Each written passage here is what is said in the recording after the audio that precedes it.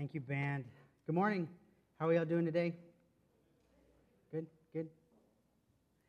My name is Spencer. I'm one of the pastors here, and it is my joy and privilege to be able to preach to you this morning. It's a part of my job that I do this about once a month, and really excited for the passage that we're going to look at this morning. But a little over a year ago in my life, my wife Amy and I went through probably the darkest season, the darkest couple of weeks that we've ever had in our marriage. We were pregnant with our second child, and after a number of doctor appointments, we realized that my wife was losing the baby. And so through that miscarriage, through that season of a few weeks, and then a few months even after that, it was just a very dark time for us. We went through a lot of pain and suffering and tears and sadness, asking a lot of questions. And while we were amidst this darkness, while we were suffering and going through lots of pain, very discouraged, we met with a friend. So if you don't know, Hiawatha has planted a few churches, one of them in Brooklyn, New York, and we had a close friend that was a part of that church plant out in Brooklyn. She came back to visit because it was near the holidays, and so we got to meet with her. And through her telling us about how this church plant, which is called The Table, through her telling us how the Table was doing, it brought us great comfort and happiness and joy amidst great personal suffering. And so she shared with us how the church was growing, how their faith was being strengthened, how they were loving each other really well, and how God was using their church plant in their neighborhood in Brooklyn. And that brought Amy and I much comfort and much joy, and we were strengthened by hearing about other Christians' faith, especially ones that we were close to. And we're going to see that again today in our passage. We're going to see Christians who are suffering, who are going through pain and persecution, looking to other believers, to other Christians, and receiving great comfort even amidst a really, really hard, tough time in their lives. So if you're brand new to Hiawatha, we are in a sermon series in the book of 1 Thessalonians. So 1 Thessalonians is a book written by a guy named Paul. He's writing back to a church that he planted. So if you're brand new today, I'll very briefly let you know what's been going on. So there's this guy named Paul. Jesus saves him. He becomes a church planter, missionary type. He goes throughout the known world there, throughout the Middle East, and he goes to cities. He preaches the gospel. He plants churches. They're starting.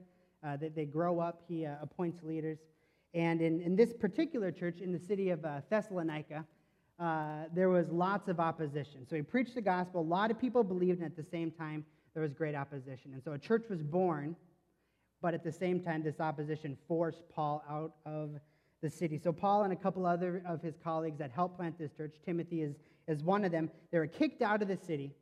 And so Paul is far away now, and he's thinking of this church that he's planted, these people that he loves dearly, that he calls sons and daughters in Christ. And he loves them deeply, and he wants to go back to them because he knows that they're a young church, that they're missing their pastor, their spiritual leader right now, and he wants to go back. But we saw in last week's passage that Paul said, Satan kept me from coming to you. I tried again and again and again to come back to you, but Satan kept me from coming. So finally, even though Paul couldn't go, he sent Timothy, one of his co-workers in the gospel, sends Timothy back to this church, and he actually is able to go to this church. He spends time with them, and now Timothy has come back to Paul, and he's giving Paul this report about what he sees going on in this church. This church is still alive. They haven't stopped believing, and they're actually doing very, very well. And this gives Paul great comfort, even amidst his own suffering. So today, the title of our sermon is Comforted Through Your Faith. So just like my wife and I were comforted through the faith of another church that we loved dearly, that we had a great connection with, we're going to see Paul being comforted through the faith of the church in Thessalonica. So we're going to be in chapter 3, verses 6 through 13. It'll be up there on the screen. It's also inside your insert in your worship folder. Starting in verse 6. But now that Timothy has come to us from you and has brought us the good news of your faith and love, and reported that you always remember us kindly and long to see us as we long to see you, For this reason, brothers, in all of our distress and affliction, we have been comforted about you through your faith. For now we live, if you are standing fast in the Lord. For what thanksgiving can we return to God for you, for all the joy that we feel for your sake before our God, as we pray most earnestly, night and day, that we may see you face to face, and supply what is lacking in your faith. Now may our God and Father himself and our Lord Jesus Christ direct our way to you, and may the Lord make you increase and abound in love for one another and for all, as we do for you, so that he may establish your hearts blameless in holiness before our God and Father at the coming of our Lord Jesus Christ with all of his saints. Let's pray. God, we thank you for your word. We thank you that you speak to us and you teach us through it. We thank you for this particular passage and the encouragement that it can give us about how we're linked to other believers, how you use that to encourage us amidst suffering, and this great truth at the end of how we are blameless, how we are sanctified, how we are holy in Christ. So speak to us, Holy Spirit, through your word and through this message today. In your name, amen. So we see right off the bat, Paul starts by rejoicing and being comforted by this other church, by other Christians. And so I want you to see, as we're reading this, see a pastor's heart, see a leader's heart, someone who loves these people dearly and has been leading them and cares deeply, deeply for them, like a father would love a son or a leader would love someone that they've been pouring their lives into for months and months and months. Verse 7 starts off by saying, for this reason, brothers, in all our distress and affliction. So Paul and Timothy and the guys that he's with, they're going through distress and affliction. They're going through their own suffering. And Paul's saying, even amidst this, even during this really horrible time that we're going through, we've been comforted. We've been comforted because of your faith, because we've heard that you have not stopped believing, that the church has persevered, that your faith is turning into these good deeds, these good works, and the gospel is going forth. They're thankful that the church is still alive, that the church did not just die, people lose their faith, but rather that it is persevering and even growing despite the persecution and suffering that the church is even facing itself. Throughout the New Testament, the church has given many different names, a few of those being the body of Christ and the family of God. And with both of these metaphors or these names that Jesus gives his church, we see that we're saved through salvation. We're saved not just by ourselves, but we're saved into a community. We're saved into a body. We're saved into a new spiritual family. And so when one Christian succeeds, we all succeed. When one Christian feels joy, we all share in their joy. When they have a win, we win as well. And that's what we're seeing here with Paul. That's why Paul can say, I was comforted when I heard about your faith and your love. Because he sees that, hey, we are all part of the same body. We're all part of the same family. So think, this morning I went to my favorite bakery, had a fantastic biscuit with cheese and sausage in it. And even though my toes and my knees and my elbows weren't actually partaking of this really great breakfast, my whole body rejoiced with my mouth, right, with my tongue and my nose that we were having such a great breakfast. Similar way with the family. My son, he's 2.5 years old. He just learned his first Bible verse downstairs. So thank you, whoever was his teacher. You guys are doing a great job downstairs in the kids' ministry. But my wife and I just rejoiced that, hey, my little 2-year-old knows a Bible verse. Do not let your heart be troubled. And he even knows what it means. We kind of talk through it. So even though it's his win, even though it's his faith we see growing, the whole family celebrates with them. And that's the same thing with the church. We can even expand this to our situation here. So with church plants, as like I said before, Hiawatha has planted 2 churches, or if you don't know what that word means, it's just through us, we've sent out some of our own people, and we've started new churches. So the first church plant we had was the table on the far right there with Michael and Nicole Devereaux in Brooklyn, New York, the one I referenced at the beginning of my sermon. And then on the left, just about a month ago, we sent out the Ocells, and they planted Center Church in Fridley, Minnesota. And so similarly for us, when we hear about what's going on at Center Church or at the table, we rejoice with them. You maybe are having a really horrible day or going through great suffering, whether it's relational or physical or financial. whatever it might be, spiritual suffering, and you talk to a brother or sister that you love and you hear what God is doing in their church, and it strengthens you. It gives you great comfort and great joy. Similarly, when we sent them out, some of you were very, very close to the Devereaux or to the Osells.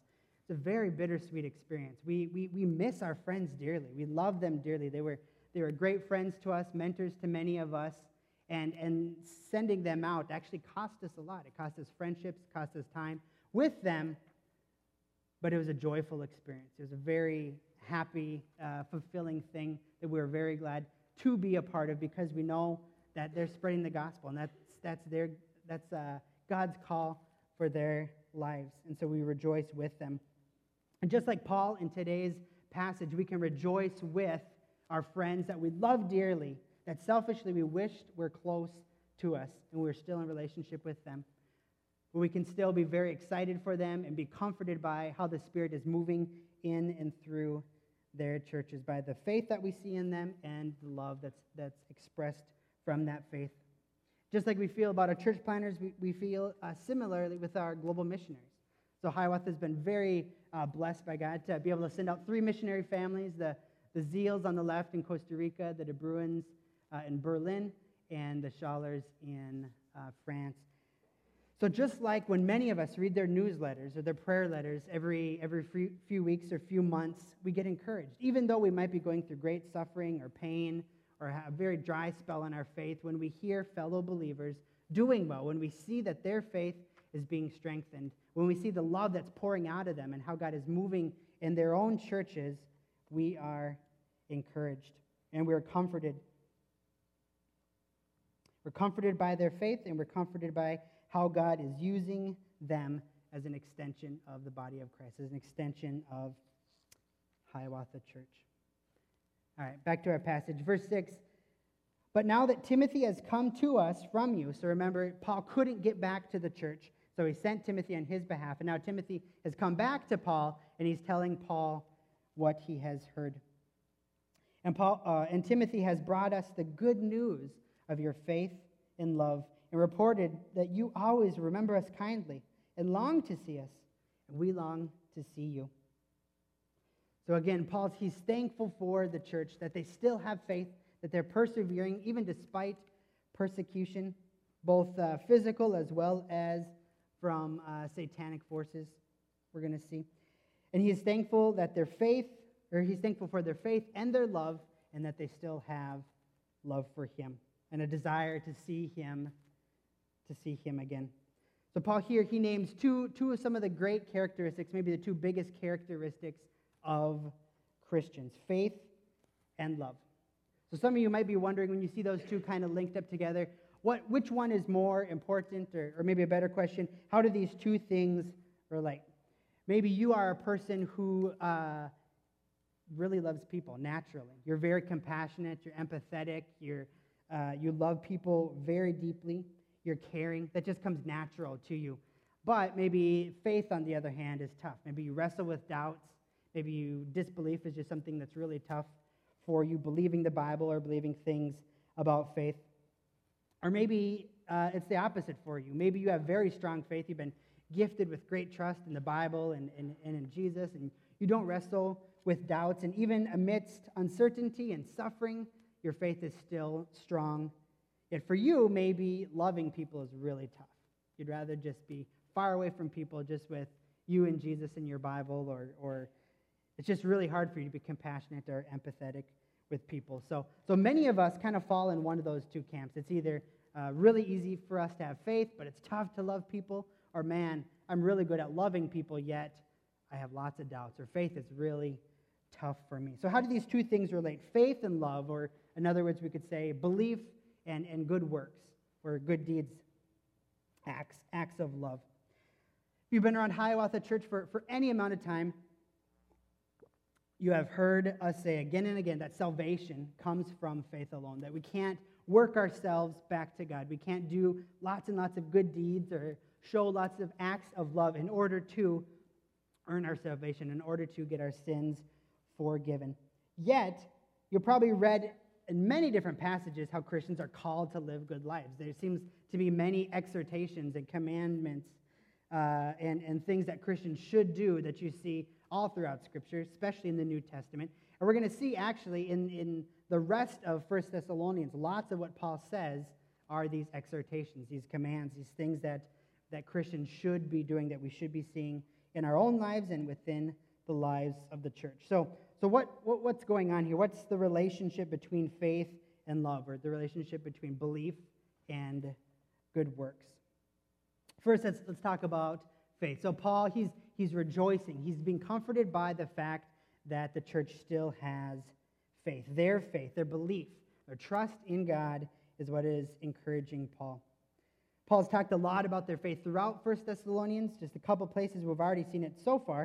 If you haven't been here before, or just as a reminder, he started off at the very beginning of his letter, chapter 1, verses 8 and 9. For not only has the word of the Lord sounded forth from you in Macedonia and Achaia, but your faith in God has gone forth everywhere, so that we need not say anything. For they themselves report concerning us the kind of reception we had among you, and how you turned to God from idols to serve the living and true God. So Paul at the beginning says, your faith is known throughout the whole region, how you were a city that worshipped all these idols, and now you've turned from those idols and now worship the true and living God. And a little bit later, the passage we looked at last week, 1 Thessalonians 3:5, for this reason, when I could bear it no longer, this is Paul speaking again, I sent to learn about your faith, for fear that somehow the tempter had tempted you, and our labor would be in vain. So right before the passage we read today, Paul is saying that I had to send Timothy because I was worried that the tempter, that Satan, had stolen your faith or helped you believe lies or turn from Christ, and that all the work that we did, the gospel we preached, investing into people, was just labor in vain. And we saw Paul in our passage today 3 different times, again, speak about their faith, the importance of their faith. Verse 6, Timothy has brought us the good news of your faith. Again in verse 7, we have been comforted about you through your faith. And again in verse 10, that we may see you face to face and supply what is lacking in your faith. So Paul's very, very concerned with their faith. And he's ultimately wanting their faith to be real faith, to be lasting faith, and faith that is strengthened. And that's the case because Paul knows that, number one, faith is what saves us, not works. So he's most concerned with their faith. And number two, he knows that if they have true and real faith, that it will always and naturally lead to love, will naturally lead to genuine good works, and especially love for those within the church. James, one of Jesus' disciples, writes about this. He's writing in response to people who say, well, hey, I'm just a person that loves people really well. And another person saying, well, I'm just a person that has really strong faith. And the argument that you are just one or the other, that they don't mix. But James argues, he says, what good is it, my brothers, if someone says he has faith? So this guy over here that says, well, I have faith. I don't really love people very well, but I just have faith, and that's enough. Can faith save him, this kind of faith that he's about to describe? If a brother or sister, so someone within the church, another Christian, is poorly clothed and lacking in daily food, and one of you says to him, go in peace, be warmed and be filled, without giving him the things needed for the body, what good is that? So also faith by itself, if it does not have works, is dead. So James here is arguing that intellectual assent, or just saying, yeah, okay, Jesus was a real person, or yeah, I believed he died on the cross, but if it doesn't lead to any good works ever, like just seeing someone, a brother or sister in Christ, someone within your church with great physical needs, and you don't meet those needs, if you can, and instead you just say, oh, go and be blessed. God loves you. Remember that. I'm just using my gift of faith here. If that's all you do, then James is arguing that's not even real faith. You maybe are believing that correct things happen, but you don't have a saving, true faith. You're not showing that you are spiritually alive that should lead to these good works. So true faith always leads to love for others. And it might be a slower process. You might still get very annoyed with people or would rather stick to yourself, but true faith will lead towards love for others.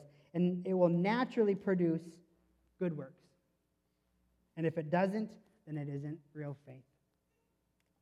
So Paul is not only thankful for their faith, but he's also thankful and he's comforted by their love, their good works that he sees among them through Timothy's report.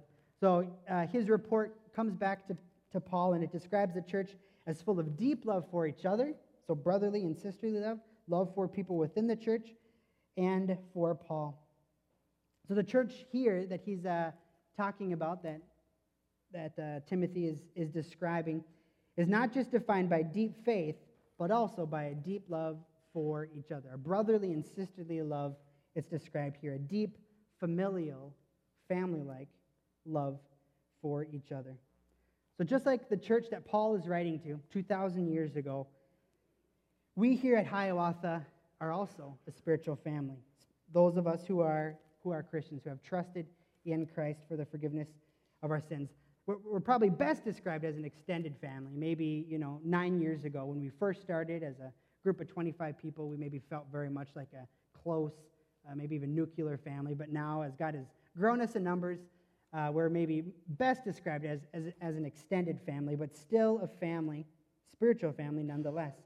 Jesus and other New Testament writers, they describe the church as a family, as a new spiritual family that even at times supersedes biological or physical families at times.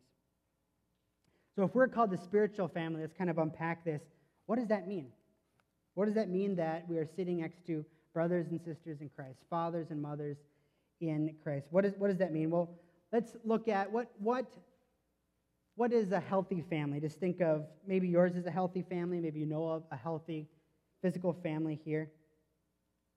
So what does it mean that the church is called a family? First of all, healthy families, what do? They take care of each other, right? In the world, the government or maybe your family, maybe close friends, they take care of you when you are suffering or when you fall on hard times or when you're sick. And actually, that's not the reality for many people. They don't even have those type of relationships in their life, someone that can take care of them when suffering or tragedy strikes. Yet in the church, we take care of each other because we see each other as our spiritual family. Just like a healthy family takes care of each other when they see needs, we do that as a church as well. Just a few practical examples of how this can look. So within Amy, my wife, and I, we lead a community group. A few practical ways that this is played out is we see each other as a family, as even a smaller subset of this extended family here. So we had someone in our group who had surgery and was going to be out for a few weeks. And so we gathered together as a group and we made them meals so that this person could have meals while they were recovering and couldn't cook. We had another couple in our group, they totaled their car. And so until they could find a new one, we had people in our group lend out their car so that they could get to work until they got a new one. But other people in our group who have gotten pregnant, and so we've thrown them baby showers as a group. Another family in our group, their house got broken into just hours before we met for community group. And so the guys, instead of meeting, we went over and helped this guy fix his broken door and install a new one. So those are just a few examples of what this looks like. But as a church, we take care of each other, just like a good, healthy family does. Practical ways for this to happen, especially you're going to see this in a community group. If you're not in a community group, I still strongly encourage you to get in one where you can be known by others, where people can see needs, where they can see when you're struggling or when you have things that need to be taken care of. If all you ever do is just sit in the pew and don't interact with other people, it's going to be hard for the church, hard for your extended family to care for you well.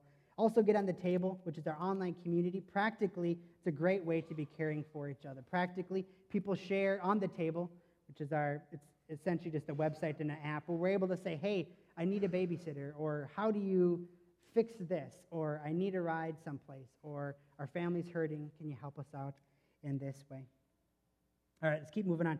What else defines a healthy family? Healthy families, they fight differently, right? So in the world, we see that those that are different than us, those that disagree with us, we often call them our enemies. Even think about, in the political debates we're having right now, that they're calling the opposite party of them, they're literally using the word enemy. They're saying that, hey, someone who has different ideals, different values, they see things differently. They're not just someone I disagree with, that they're my enemy.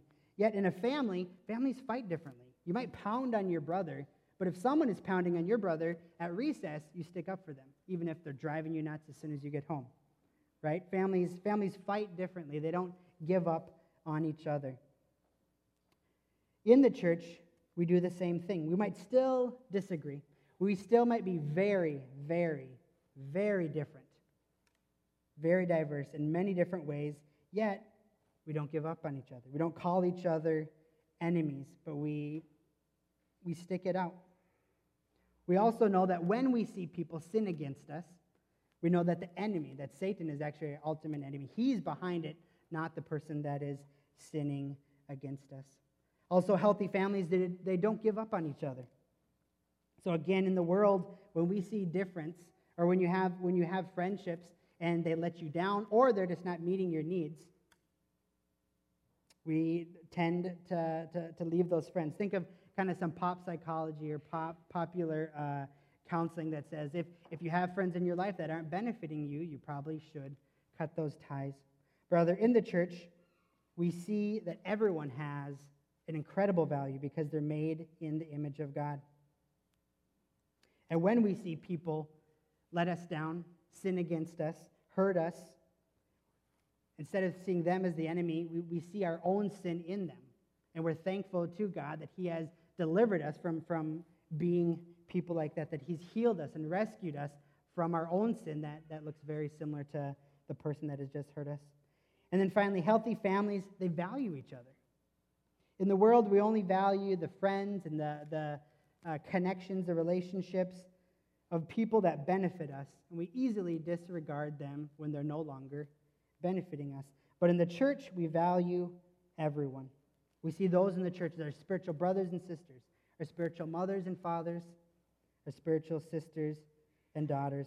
And just like in every family, we have crazy uncles, we have socially awkward cousins, and we have black sheep, right? But we still value them. A good family still values them. A good church family still values them. We're patient with them. We don't give up on them, even when the world might.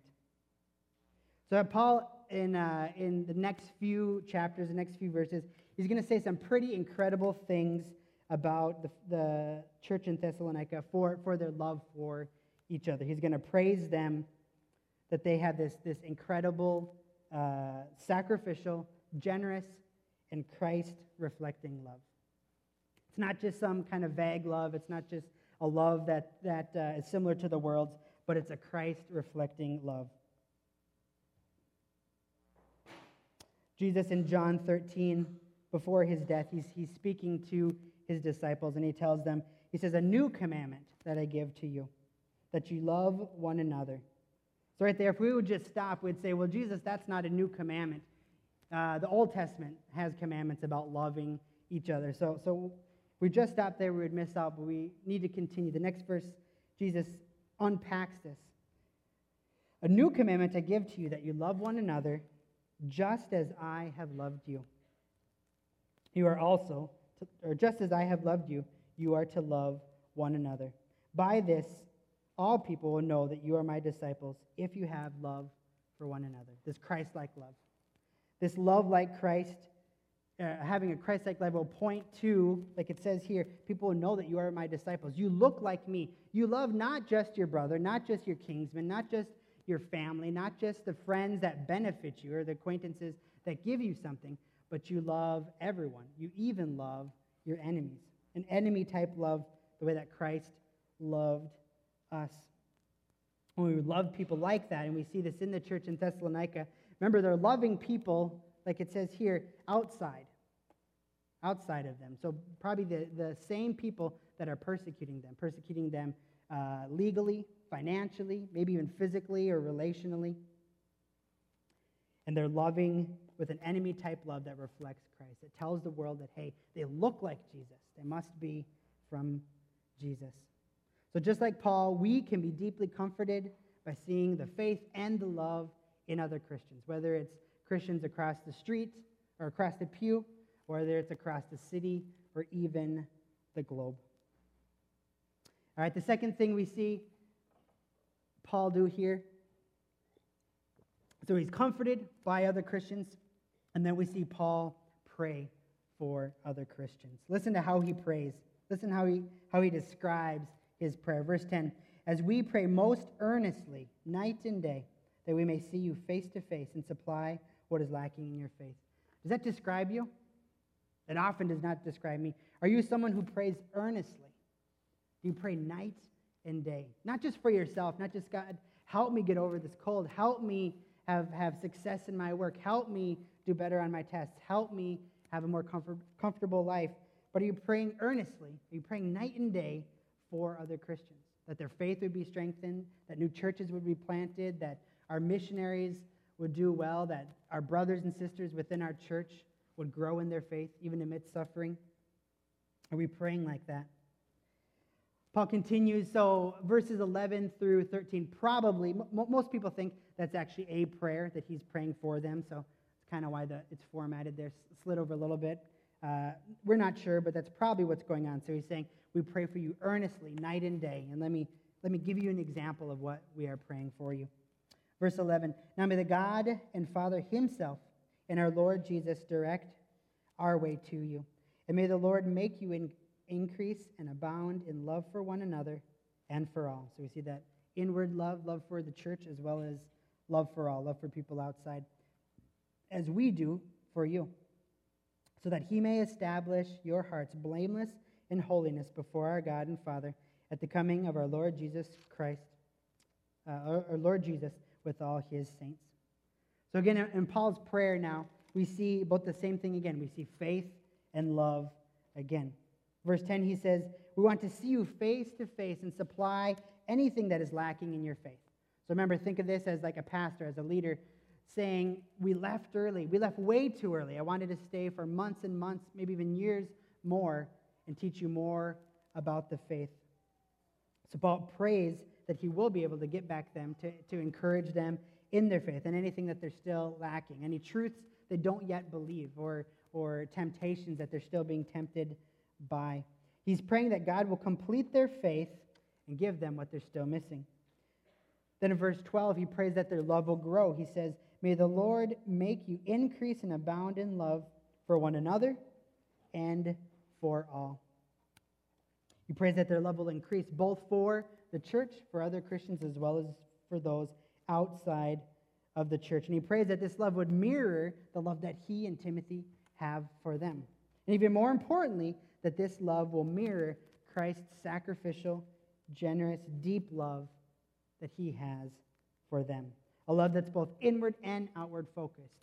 Inward focused, where we love one's family. We love our spiritual family. We love our church, as well as loving outside. Loving those outside of the church. Even loving one's enemies. Loving those who are persecuting us, which is, again, literally happening to this church. They're being persecuted by people, and they're loving them in return. They're forgiving them in return. Those people who have brought suffering and have had made their pastor, their spiritual leader, have to leave them way too prematurely. Now let's look at Paul's prayer here. Let's notice how he prays, or what he prays. Verse 12, he says, may the Lord make you increase and abound in love. And in verse 13, he says, and he may establish your hearts blameless in holiness. So he doesn't pray that the church will work really, really hard at becoming holy and blameless. He doesn't pray that they will stop being apathetic and that they will just force themselves to love really, really well. But he prays knowing that God is sovereign over his church. He prays knowing that God is working behind the curtain, so to speak. That through his Spirit, he is working in their hearts already. He prays knowing that God is the one who makes us holy. Or holy just meaning perfect before him, or sinless, or without blame, or being innocent. God is the one who makes us holy, not our hard work, not following some rules, not the family that we're born into, not by working really hard at some spiritual disciplines, not by anything we do, but rather he knows that we're made perfect, we're made blameless, we're made holy through his Son, Jesus Christ.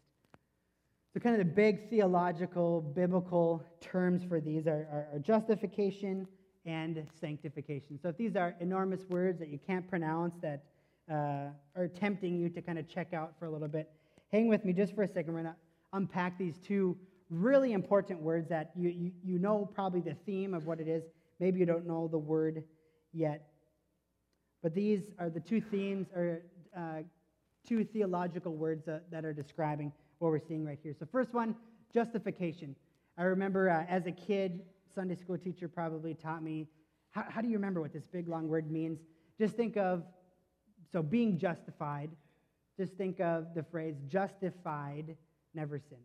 So being justified means that you are, it's a legal term. You're being declared righteous, declared sinless.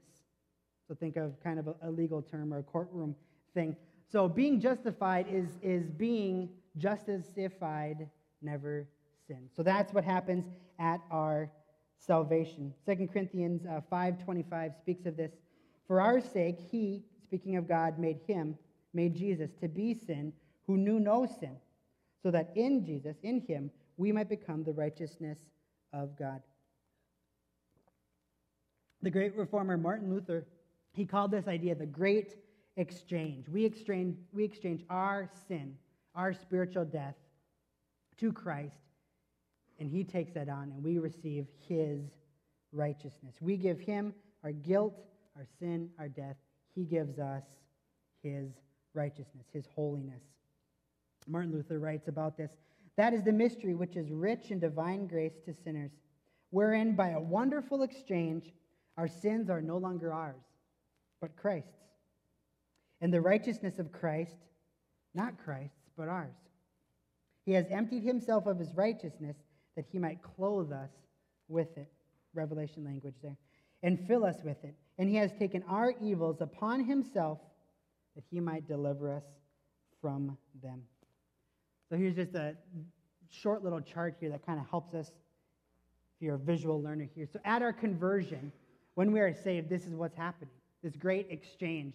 We are now justified. We give our unrighteousness, our sin, our guilt, our death. We give that to Jesus, or he takes that on himself, and he replaces that with his own righteousness. And we become just as if I'd never sinned. So before God doesn't see a sinner. He doesn't see the horrible evils we've done in our life, but instead, he sees Christ's righteousness.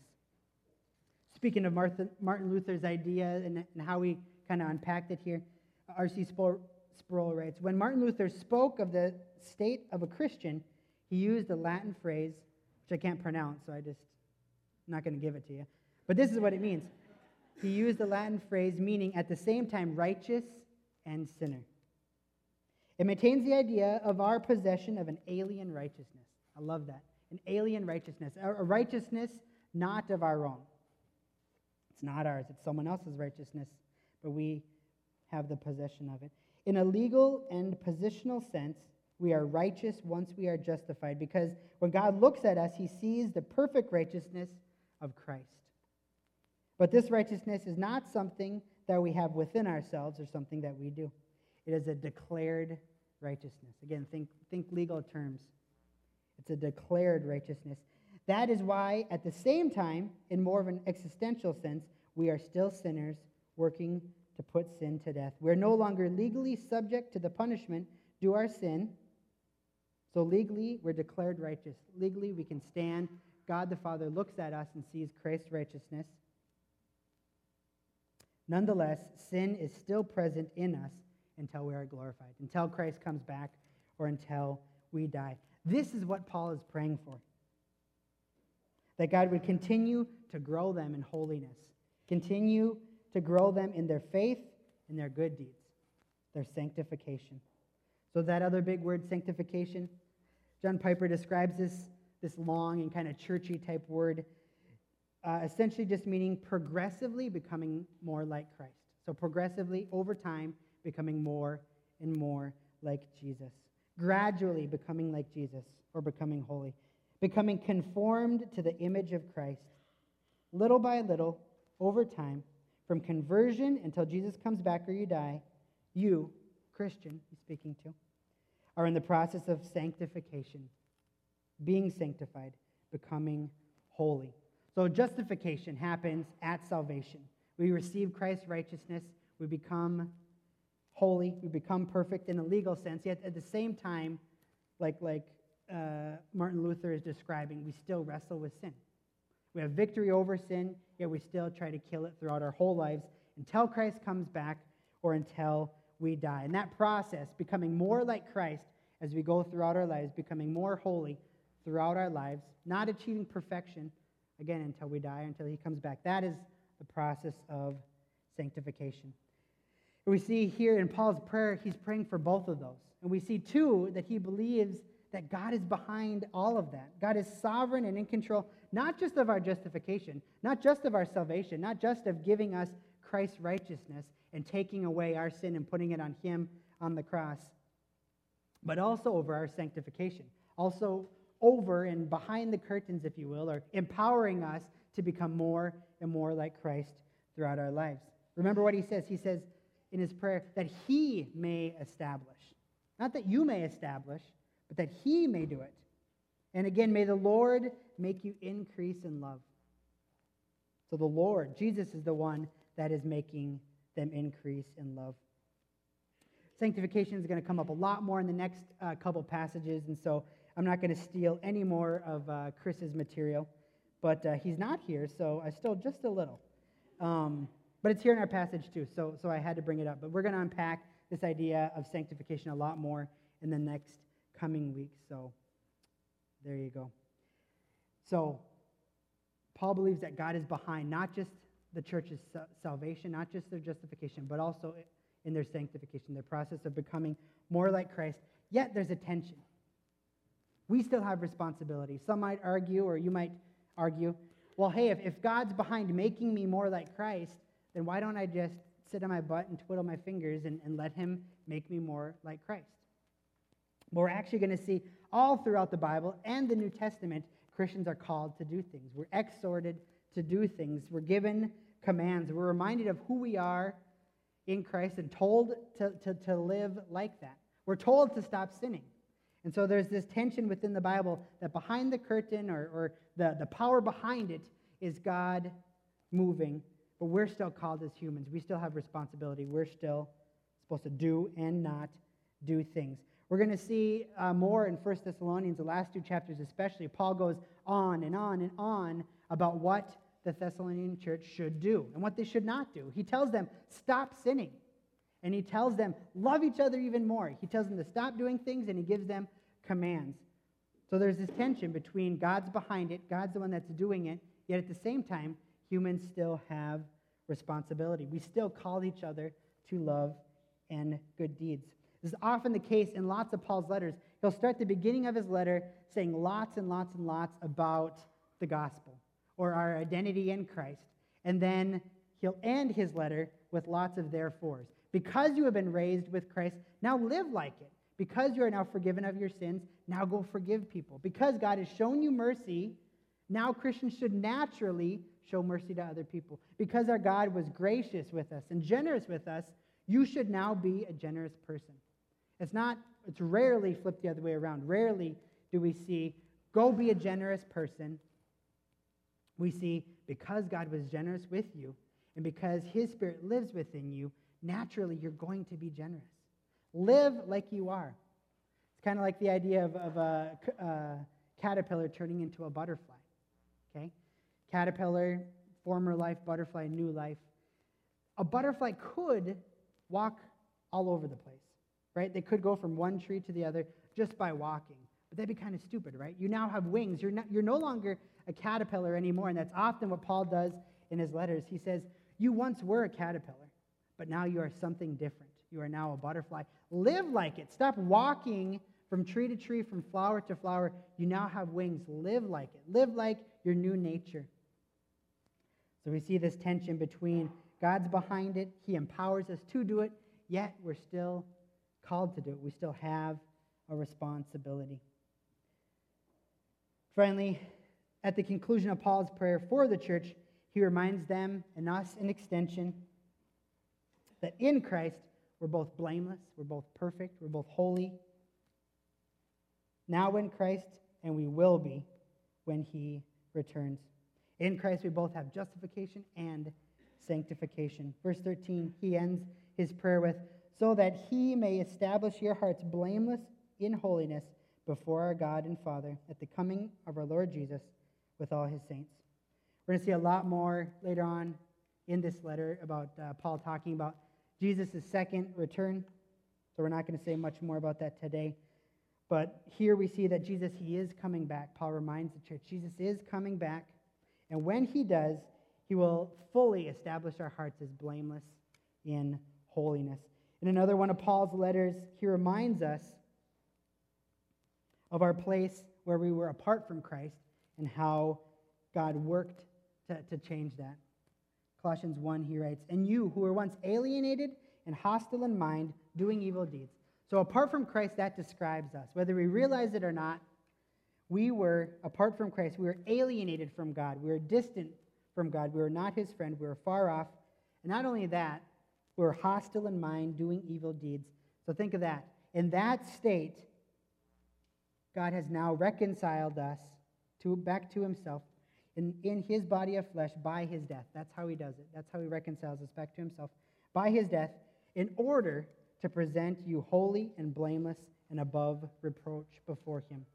So not when we were a lovely, cute little baby or a really good person that does a lot of things to make God pleased with him, but when we were aliens, when we were hostile to him, when we were doing evil deeds, when we were far off, he chose through his death to bring us back to himself and to make us holy, to make us blameless, to make us perfect.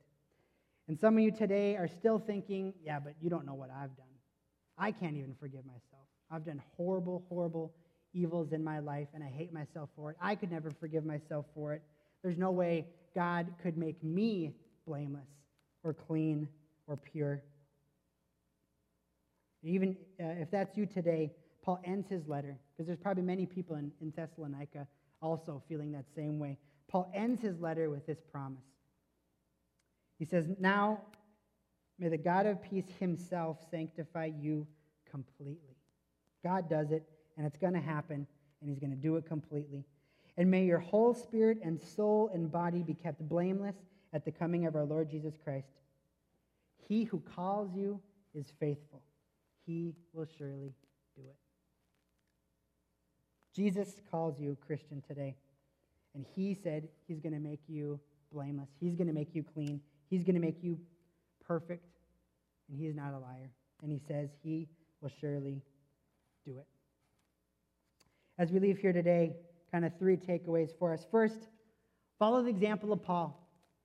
Be comforted, be encouraged, even when you're going through suffering, really horrible times, dark times in your life, painful times in your life.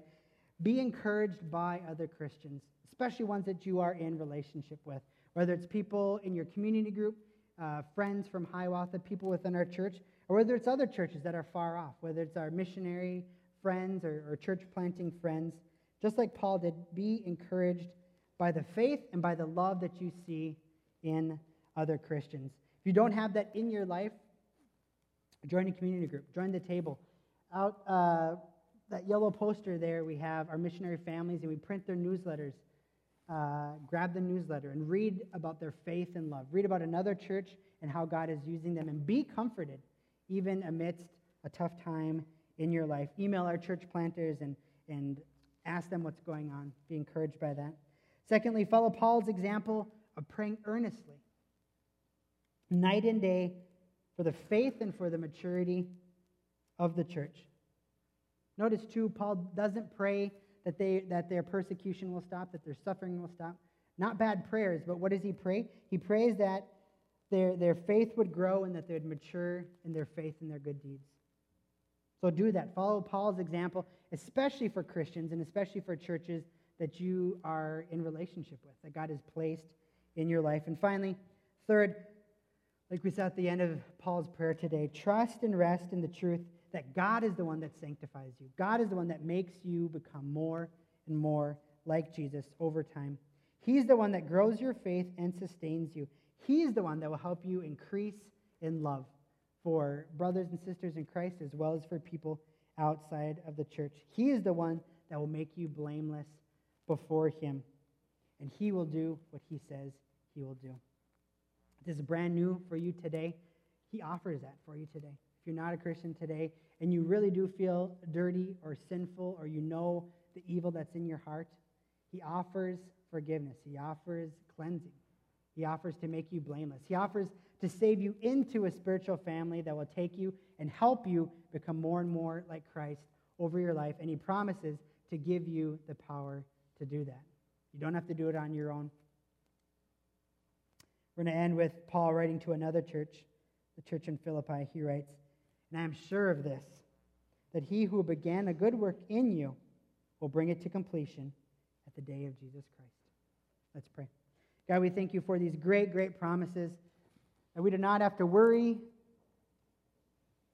but that we can rest in the truth and the promise that you began a good work in us here who are Christians, who have been justified, who have Christ's righteousness. You who began good work in us, you will complete it. You will help us persevere to the end. You will empower us. You will give us a spiritual family to help us mature and grow in our faith. Help us to believe that. Help us to live that out. Increase our faith and give us great love for each other and for those outside of our church as well. Pray this in your saving, powerful, sanctifying, justifying name, Jesus. Amen.